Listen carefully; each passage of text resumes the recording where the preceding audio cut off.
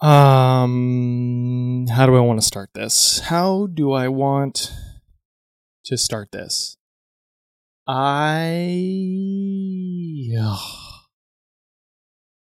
Why does that feeling creep in? I mean, let's just face it headlong for a moment. Headlong, head on. I don't know. I'm really not trying to script this because that would kind of be flying in the face of the theme today. See, we're doing another episode about these ideas of maker monsters, these internal barriers that prevent us from doing the work we know is inside of us, or maybe even just from doing any creative work at all. Things like perfectionism, imposter syndrome, and of course, writer's block. So why would I write something today if I wasn't feeling good enough to write something that is itself good enough to become the something that you hear? So right now, I'm just kind of stepping out over the edge on a little wire with a balance beam. That balance beam is called all of the practice that I've done writing things, speaking to people on stages, through virtual events, through my show, through other shows. That's my balance beam, and it's the only thing I have to cling to as I walk out over this wire, and there's no safety net below me. Just this gaping chasm that is causing me to really want to retreat back a few steps and sit comfortably on firm ground. And I assure you, I'm not doing any editing. I'm not removing the ums and uhs. Neither is Alana, my wonderful producer, Alana Nevins. No, this is just me in the moment doing what I know I can do. And it's all because of the practice. So we're going to talk about these ideas today. Writer's block and the importance of practice. But to do so, we're going to do it in Maker Monster fashion. Because if you've listened to previous Maker Monster episodes, and we're going to link all of them in your show notes, then you know this is not about me. This is about us and the things that we face together. So, as we hover above this jungle called our creative work, we're going to pick a spot, this little territory called writer's block. We're going to dive down below the foliage, below the trees, and we're going to mess around in the gnarly jungle and try and figure out, thanks to some very generous creators, how to grapple with this maker monster. It's mystifying, introspective, nuanced, confusing, challenging, and lots of other adjectives that I should probably figure out how to winnow down to just 3 as part of my writing process. Because it's Unthinkable, a show about how creators trust themselves, not conventional thinking. I'm Jay Akunzo, and I want more creators like you to make things that matter. And so every episode, we tell stories of people who have made the leap between what best practices say they have to do and what their intuition was urging them to try. And yeah, that part was written.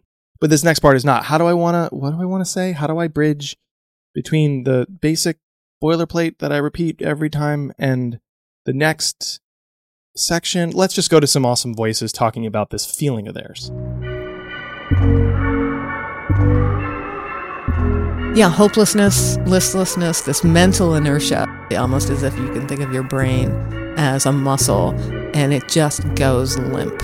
It just goes limp. I just want to jump out of my skin, and I just will do anything to avoid the discomfort of staring at the blank page. Like there's this thick fog enveloping it. I have that brain fog, and it extends to what to have for dinner. It extends to what Spotify playlist do I want to listen to. Like I can't make any decisions about anything. And then the guilt swoops in, how could I treat myself this way? Words are among the most important things in my life. Why don't I make it a priority?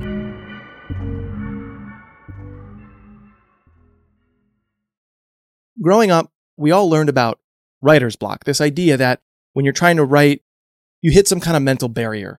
You stare at the blank page, you break out into cold sweats, you draft and redraft and throw it out, and you picture that writer, or at least I did, in, a dark cabin somewhere with a candle burning on an old wooden desk.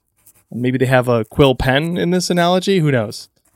But scattered around that desk and all around the writer's feet below the chair are crumpled pieces of paper because they have writer's block. Maybe they have that smash hit success, whether it's a novel, like this fictional person I'm inventing in my head and now yours, or maybe it's that last tweet, that last article, that last podcast episode, whatever it is that you create or I create. We've done the thing before. Why, oh why can't I do the thing now?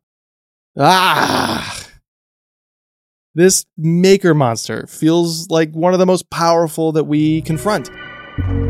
It hides in our closet, and it peeks up at us from under the desk, and it crawls out from around our screen. Maybe it's the same monster, these are all just tentacles. But it traps us.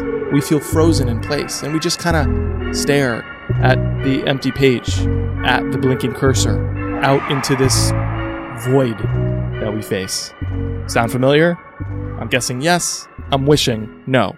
And also, by the way, on top of all that, what in the world do you do when writing is literally your job or a major part of your job? You can't just be like, oh, I'm sorry, I guess I just can't today. I have writer's block. Here, there's a doctor's note. There has to be a way to outsmart this hairy, gnarly, tentacled thing. So let's get away from gazing at the blank page just for a moment. Let's wander back into the jungle together and hear from three very generous, brilliant writers on what this monster feels like to confront, or maybe doesn't feel like, because they've beat it as they moved through their own creative processes and practices. First, we'll hear from Mia Pagliarello. Mia writes a ton professionally for her job as the head of creator community at Flipboard. She runs a newsletter on trends and trendsetters called Mia's Q. She also runs a podcast, which she's the host of. She worked with me to help develop this podcast. I'm very grateful to have worked with Mia, and I wanted to invite her on the show to talk about her experiences with writer's block. Her podcast is called The Art of Curation. Here's Mia. My earliest memories of writing online are probably from the late 90s. I worked at MTV Networks straight out of college, and my earliest memories are writing for their intranet. Next, we'll hear from Mark Schaefer. He's a globally touring keynote speaker, an educator, a business consultant, and an author of almost a dozen books now. He hosts the wonderful podcast called The Marketing Companion. And full disclosure, The Marketing Companion is a show that I appear on every quarter as a co-host, The Marketing Companion. So check us out, me and Mark talking over there. Mark has worked in sales, PR, and marketing positions for more than 30 years, and he's consulted all kinds of brands, big and small. Some of his clients in the past have included Pfizer, Verizon, and Microsoft, just to name a few, and he's been featured in NPR, Fast Company, the BBC, Bloomberg, and Wired, just to name a few. I've been writing professionally really since I was a kid. My first paid assignment was when I was in high school. I started working for the local newspaper and was paid for articles. So I've been writing for 50 years. So that's Mark Schaefer. And lastly, we have Beth Dunn. Beth runs her own newsletter, but she also has written a book and has a long track record of success writing copy and other content inside the products for great companies. That's right, not the marketing and the content for that marketing, but the product content. She's currently the head of product content at Practice Better. She's been a principal content designer for Thrive Global, that's Arianna Huffington's company, and she was also for 13 years a member of the HubSpot team. I still remember reading an article in the New York Times back in 2001 about this new thing, blogging, and the magic of the hyperlink. It was amazing. And I thought, oh, I want to do that. Now, I don't need to convince you, but of course, writing matters so much to our work. I mean, if I'm at a party where nobody is really from my industry and people ask what I do, I just say, I'm a writer and a podcaster. And maybe even just, I'm a writer, because really that's how I identify. I came up as a sports journalist. I wanted to write. I have a writing practice. I've written at least one blog post a week, every week since 2005 on the internet, which is crazy. I think I'm now part of the olds, officially, and some of the gray in my hair and my beard would suggest that. But anyways, no matter what I'm doing, whether it's giving a speech, talking to you right now, reading a script that I've written, whatever the project might be, even if it doesn't look like quote unquote writing, the engine driving everything is in fact that skill. Writing, to me, and I think to most creators, is everything. As Mark Schaefer says, I think about my writing a lot. It's a lot of work. And sometimes I'll get into a mood where, why am I doing this? What is this really contributing to my business? And I always come back with the same answer. Writing is everything to my business. In his book, Good to Great, Jim Collins talks about the flywheel of your business, what creates momentum. For me, it's my writing. I am known. I create new relationships, new business connections through my writing. So it's basically the most important marketing I do for my business. And Mia agrees. Someone I interviewed for my podcast said, writing is networking for introverts. And that really resonated with me. These days, it's table stakes to have like a personal brand out there and to create content around your areas of expertise. So I want to do that for myself, both to know what I think and to cement my reputation around those topics out there in the world. I also love reading, and I aspire to be like writers whose books and articles I love. And I recognize that if I don't have a regular practice, I will never get closer to the idols that I admire. Of course, Beth Dunn also knows it's integral to growing her business and career. I run a coaching and consulting practice on the side, and I do public speaking at conferences and events. My newsletter and other sorts of writings that I do support that. They help other people know who I am and what it is that I can offer in those areas as a coach, as a consultant, as a public speaker. And if I'm able to convey that sense of warmth and optimism in the writing that I do and in the speaking that I do, then it's inbound marketing. Basically, I'm able to attract the people who are after that. As I like to say, people who have a Beth Dunn-shaped problem. If you're looking for my particular brand of warmth and optimism and quirky fun and kindness, then we'll be a good fit. And if not, well, then that's fine. Go and, God bless. Writing is such a powerful way to signal if you are for someone, or as Beth said, if you ultimately are not. That's a big piece of getting your creative fingerprints all over the work. It's the stuff that AI just can't copy wholesale from you. And it's also the stuff that identifies you in the work as different from somebody else. As a lot of people like to say in the marketing world, if we white labeled it, in other words, if we removed the name and the logo, how would we know it was you? Creative fingerprints. And your writing and everything that comes through in your writing is a big part of that. So it matters to what we do out in the world as we go to market. But it also matters to me as an individual, just as a person. I'm trying to process life. I'm trying to be fulfilled. I'm trying to make sense of my own thoughts and emotions and experiences. In other words, for what I do, and I would suspect for what you do too, writing is not just creating words and shipping articles or shipping any content. Writing itself is thinking. I've found that it's kind of a thought exercise to really know what I think. I've found that when I've written something out, it gives me the sort of ammunition to arrive at conversations feeling a lot more eloquent and knowledgeable about whatever it is I'm talking about. Writing helps me think. And I know a lot of people say that, but it really helps me think out my thoughts and feel my feelings and live out loud in a way that I wouldn't be able to otherwise, because without writing, I just live in my head and I just go around and around and around in a circle over and over and over again. I get very obsessive. And so writing helps me get those out on paper and kind of remove them from the scene of the crime, get them outside of the framework of my brain where I can sort of look at them and say, oh, that's actually kind of not true. But a lot of times too, it will illuminate something I didn't know I was thinking. I didn't know I was feeling.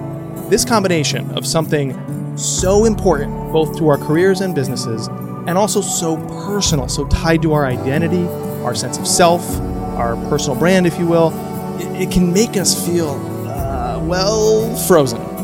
And that is where we meet today's maker monster of writer's block. Mia knows this maker monster all too well. Writer's block is being your own worst enemy. It's making excuses because you're afraid of failure. And it's staring at a blank page and giving in to other temptations and distractions. And I know the monster is there when I feel the fight or flight instinct kicking in, usually staring at the blank page or knowing that my writing time is coming up and I want to avoid it. I usually pick flight. And physically, this feels like a little bit like panic. I just want to jump out of my skin and I just will do anything to avoid the discomfort of staring at the blank page. I tell myself I have other priorities and I blow off my commitment. Mentally, it's an exhausting process and my brain just wants a quick escape from it all. So I'll do things like check social media or watch TV instead. I find that offers short-term relief, but in the long term, it only exacerbates the monster. So the monster is kind of brought out by the blank page, but then the monster also quickly gets ahead of herself. So the monster is like overly concerned with the results on the other end, the fame, the notoriety, the connections made, and not on the art itself. And the monster does not trust that the results will follow if you just do the thing consistently. So the monster makes me give up. It makes me say, oh, it's not worth it then.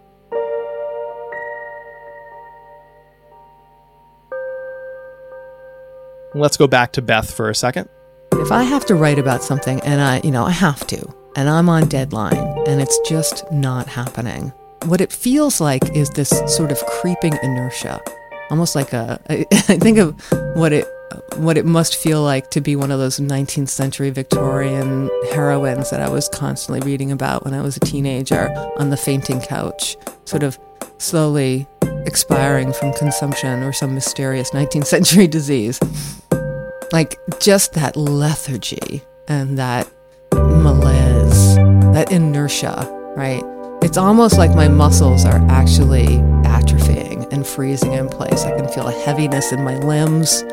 And mentally, there's this inescapable feeling and growing feeling of like hopelessness and overwhelm. Like it's not even worth trying to talk about it, to write about it.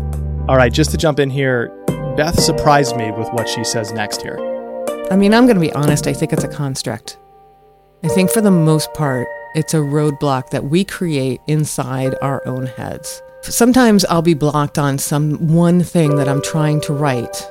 And I understand that, a lot of times in my day job and in my side job, I have to write something. I have a specific task that I need to achieve.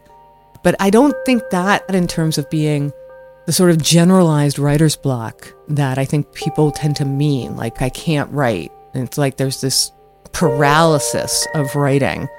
What I think people often mean when they say they have writer's block is that they're not able to write the thing that they want to write, or they're not able to write it the way they want to write it.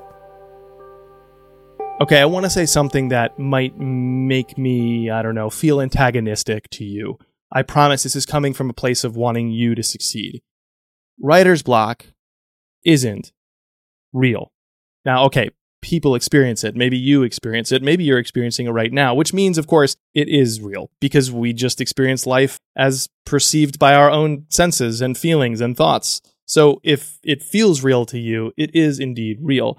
But in the same way that you imagining like what I look like right now is a product of your imagination, like what is on my face? What am I wearing? Am I wearing a hat? What color is that hat? You're doing that, right? So yeah, it's real in a sense, but it's a story you're telling yourself, and you can change the story to change what you're perceiving as real.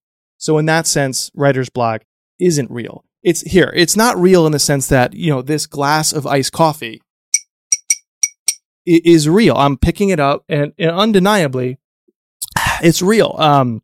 Boy, that is way too sweet. I have not mastered making simple syrup at home, but the point remains. I don't think it's real. It's the story we're telling ourselves. And because it's in our heads, because it's not necessarily something out there that everybody else is experiencing the same way, it's unfolding inside of us, just like most of our maker monsters, quite frankly, if not all. That means that we control this monster. It feels like it's attacking us, but really, it's on our leash, and we can cage it whenever we want. So how do we do that? Well, let's go back to Mia really quick. And what helped me beat the monster was to diffuse it and to take away its power. I had to work with a coach to do this. That coach is Jay Akunzo. Yeah, Jay really helped me see that I'm not trying to please everyone, and that my people will find me. So even if it's just a handful of people, they will find me, and that's who I'm writing for. I'm also writing for myself. So I really owe it to myself just to do the work and trust that the rest will follow. Again, I'm going to antagonize you a little bit, or as the kids like to say on the internet, I'm going to make you feel attacked. I feel attacked, Jay. Okay, maybe this is the truth you need to hear then. Here it comes. You tell me you have writer's block, and I say, I don't believe you. Write me an email to tell me how it feels when you have writer's block. You wrote me an email. You can justify that. I don't think you have writer's block because you just sent me a bunch of words typed onto a keyboard to explain your writer's block or to justify to me why you actually have it. So you can write. So what's being blocked is not your writing. And that opens a door for us to walk through, feel that momentum, enter the house we want to be in, which is that creative place we want to sit and stay and feel cozy. You don't have writer's block. I think you have brilliance block because you're trying to be brilliant. You're trying to make it great right now. But you can write stuff. So write stuff. Here's what Beth says. You can write. I can write. And so that's my way through it. That's my way around it is, yeah, sure, that happens to me where like, I just can't write that thing. I really need to find a way to describe that or write a paragraph about that or write a one-pager or a chapter about that thing. And it eludes me. So I write around it. I write near it. I write opposite it. And all of those activities help me approach the thing. I definitely think of it in terms where the thing that I'm trying to write is being elusive, like a deer in the woods. My job is to show up in the woods and be trustworthy, be quiet and unobtrusive, and just show up every day with some seeds in my hand and wait for it to start to eat out of my hand. So my job is to show up and be trustworthy and to show it that I will do it justice, basically.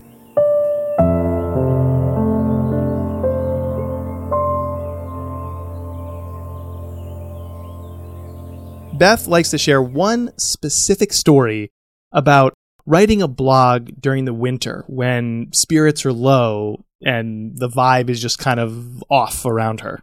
A lot of people I know had just gotten laid off. Everybody else was afraid they were going to get laid off. People are still dealing with this post-holiday low, the economic uncertainty. And my move in those circumstances is to try to raise people's spirits. And not with any toxic positivity, but I do like to encourage people is what I like to do. I have this weekly rhythm where Sunday night I sit down to write the rough draft. Wednesday, I'll sit down and take another look at it and reshape it. Thursday is final polish and ship. When I was feeling all these feelings and sort of taking the temperature of the outside world and saying there's this unease and anxiety out there that I want to address, my own life was actually a little chaotic at the time, not for the same reasons, for very unrelated and even unimportant reasons. But there was just a lot of chaos in my life going on. And when I finally did sit down to write that Sunday, we had just run one of those errands, one of those difficult things. We had dropped off our car in which we had hit a deer, traumatic, and there was this huge dent in the car. And so we had to drop it off at this body shop in this very dodgy part of town at the end of the day. And I have always hated driving down this particular road. I live where I grew up, so I have a long history with all these little neighborhoods all around, right? And this particular road has just always depressed me. I didn't know why. And especially when I have to go down this road in the late afternoon, in the middle of winter. Like when I think about going down Willow Street, that's what I think about. I think about the late afternoon light slanting in through the windows, blinding me a little, making me feel a little motion sickness. You know, it's midwinter and I'm in traffic. My mother's driving. Like, this is the memory that I have of going down Willow Street in IS. And I avoid Willow Street like you would not believe, because it always evokes this feeling in me. So sure enough, this is where the body shop is. The body shop is off of Willow Street. And I feel a little motion sickness. I feel a little nauseated. So I don't know what is going on, right? There's some memory on Willow Street lying in wait for me. There's a middle school version of me waiting on Willow Street. And every time I go down there she is, and she ambushes me, and I feel sick to my stomach, and I wish I was home reading a book. So it happens again, right? We drop off the car and we drive home, and it's time for me to write. It's Sunday night, It's my last block of undisturbed writing time before the work week begins. I have to write that first draft. I sit down and try to feel happy, right? Because that's the job that I've set for myself, is to be kind of perky and inspirational, and there's hope and there's a brighter day ahead. And I am not feeling it at all. So I'm sitting down trying to write this thing, and I realize that it's not happening, that it's just not going to come. And so I write around it. So I write alongside it. I realize that I can't write a happy, uplifting post until I get through this thing, whatever this thing that's been waiting for me. And so I start writing about driving down Willow Street with my mom in the afternoon. And then I start writing about how, as an adult, I avoid Willow Street, and how today, as a matter of fact, I took a completely different way home so I didn't have to drive down Willow Street a second time. The other way that I go home is a set of back roads, and it goes past my old music teacher's house, Mr. Tourget. I used to play the euphonium when I was in school, and he was my first instrumental teacher. And I go past his house, and I get this warm feeling inside, and I go, this is why I like to take these back roads, is because I go past Mr. Tourget's house, and it makes me feel good, as opposed to Willow Street. And all of a sudden I remember what was waiting for me on Willow Street. I remember that afternoon when I was in middle school, Mr. Tourget had just told me that he was retiring. And the band room was always this place of refuge for me when I was that age. Middle school was very hard for me. It was very, very hard. And the band room was my safe place. And Mr. Tourget told me that he was retiring, and I felt bereft. And so the antidote to driving down Willow Street, I didn't realize I always drove home past his house, where I used to have lessons, to make myself feel better. And so I started putting those dots together, and I'm writing all this out. And I'm looking at the screen as I'm writing it, and I'm realizing what's coming out. And I'm like, oh, see, I never would have known this if I hadn't started writing about this other thing, this thing that I didn't think I was here to write about, this thing that, in fact, was insisting that I write about it. And so I wrote about that, and I wrote through it, and I wrote alongside it. And this, happy, uplifting, inspirational post was still sort of sitting over there and going, you're still not going to write about me, are you? I'm like, no, apparently I'm not. I was wrong about the post that needed to be written at that time. And I know that in this case, I have the freedom to say I was wrong about that. This is what needed to be written instead. But I think that's often true in my day job as well, where I have a wrong idea about the thing that needs to be written. And if I just let myself write the thing that wants to be written, a much better thing comes out, and a much truer thing comes out. Writing alongside it, through it, opposite it, all these ways to make the monster or the threat of the monster or the idea of the monster less powerful, less likely that it'll prevent you from moving forward. Just writing. And maybe realizing also that the monster isn't real, that you don't have writer's block. Because again, you just wrote to me to tell me why you do.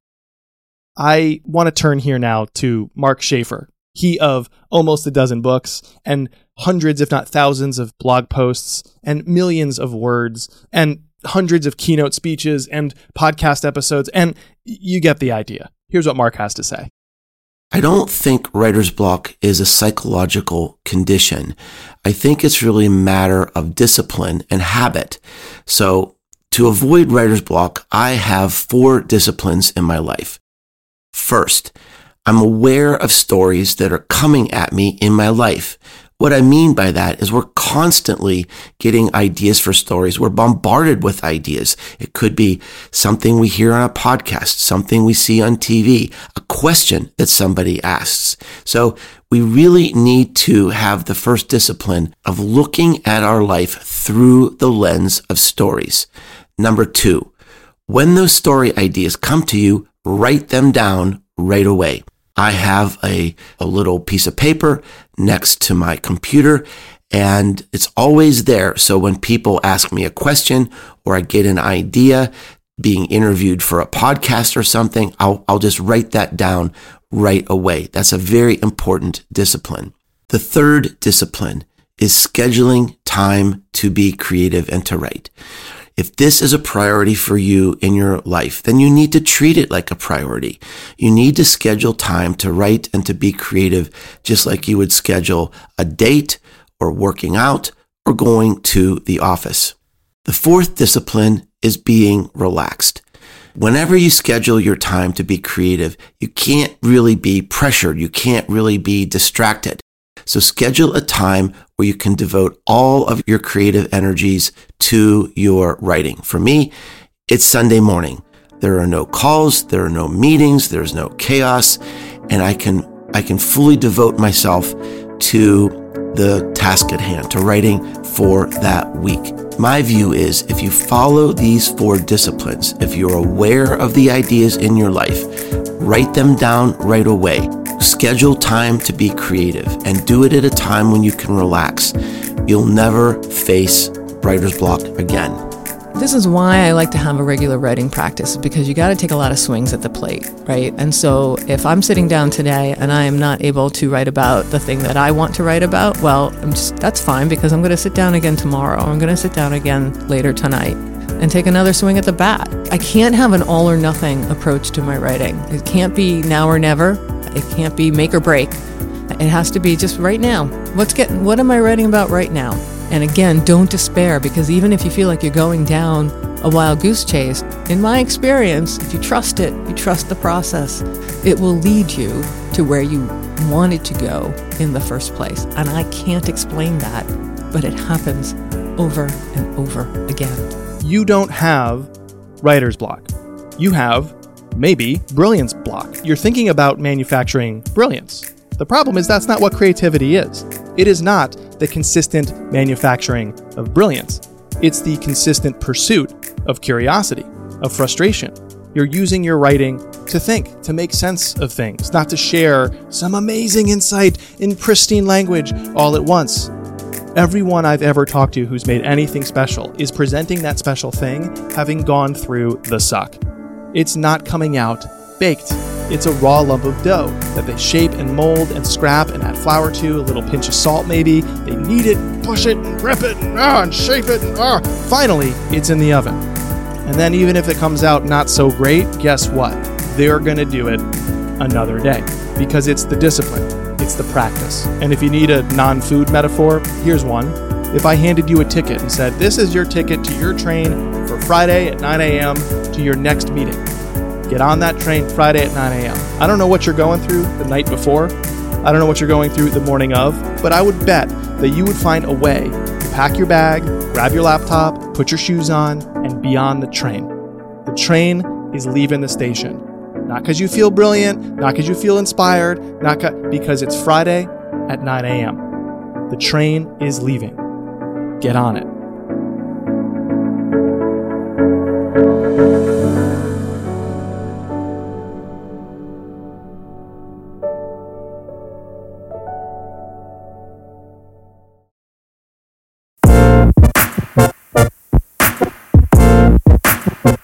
Thanks for listening. This episode was written and edited by me, with tons of production support on this one from Alana Nevins. Thank you so much. Really quick production note here. For Maker Monsters episodes, I am not interviewing anybody. Neither is Alana, quite frankly, but Alana has helped me figure out the right questions to send to wonderful creative people like Mark, Mia, and Beth, that they then respond using their podcast setup or even just voice memos that we then stitch together in what I hope you feel is a beautiful quilt, a beautiful arrangement that speaks to you, that helps you feel seen. And so for these Maker Monster episodes, we always talk about let's create kind of the ultimate I feel seen stories about these Maker Monsters, but it's a tweak to our usual production, and I can't thank Alana enough. Huge thanks as well to Mia, to Beth, to Mark for their creativity and generosity. Their information is in your show notes. Give them a follow, give them a thank you. If you share this episode, give them a shout alongside me. I really hope you do. This was their episode.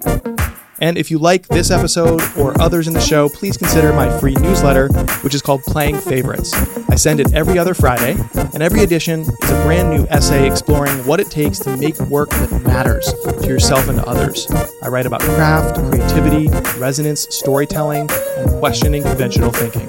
Subscribe free at jayakonzo.com, and everyone who does subscribe, you get a little welcome note, and I ask you how you found me, but also what question you have or what you feel challenged by. And I respond personally to your reply with some ideas. It's like a free little email of consulting or coaching for me that I love doing personally for you. And I'll share any sort of episodes or essays or resources I've built or found to help you. So you can subscribe to my newsletter at jacunzo.com, and when you get the welcome note, hit reply. I personally read and respond to all of them. I'm back soon with a brand new episode of the show, but until then, keep making what matters. See ya!